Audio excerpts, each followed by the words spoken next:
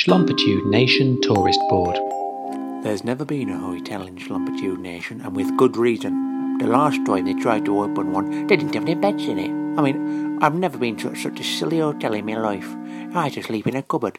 I must say, we don't necessarily go for the hotel, but we go for more the bed and breakfast. Some would say it's a bit unusual, but I don't mind having a bit of cornflake in my bed. But it's quite nice, actually, to be able to wake up, and sometimes you crush them, but it don't matter. I went to a youth hostel once.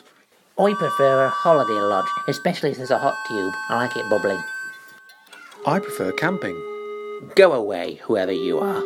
You ever slept in the boot of your car? Very uncomfortable.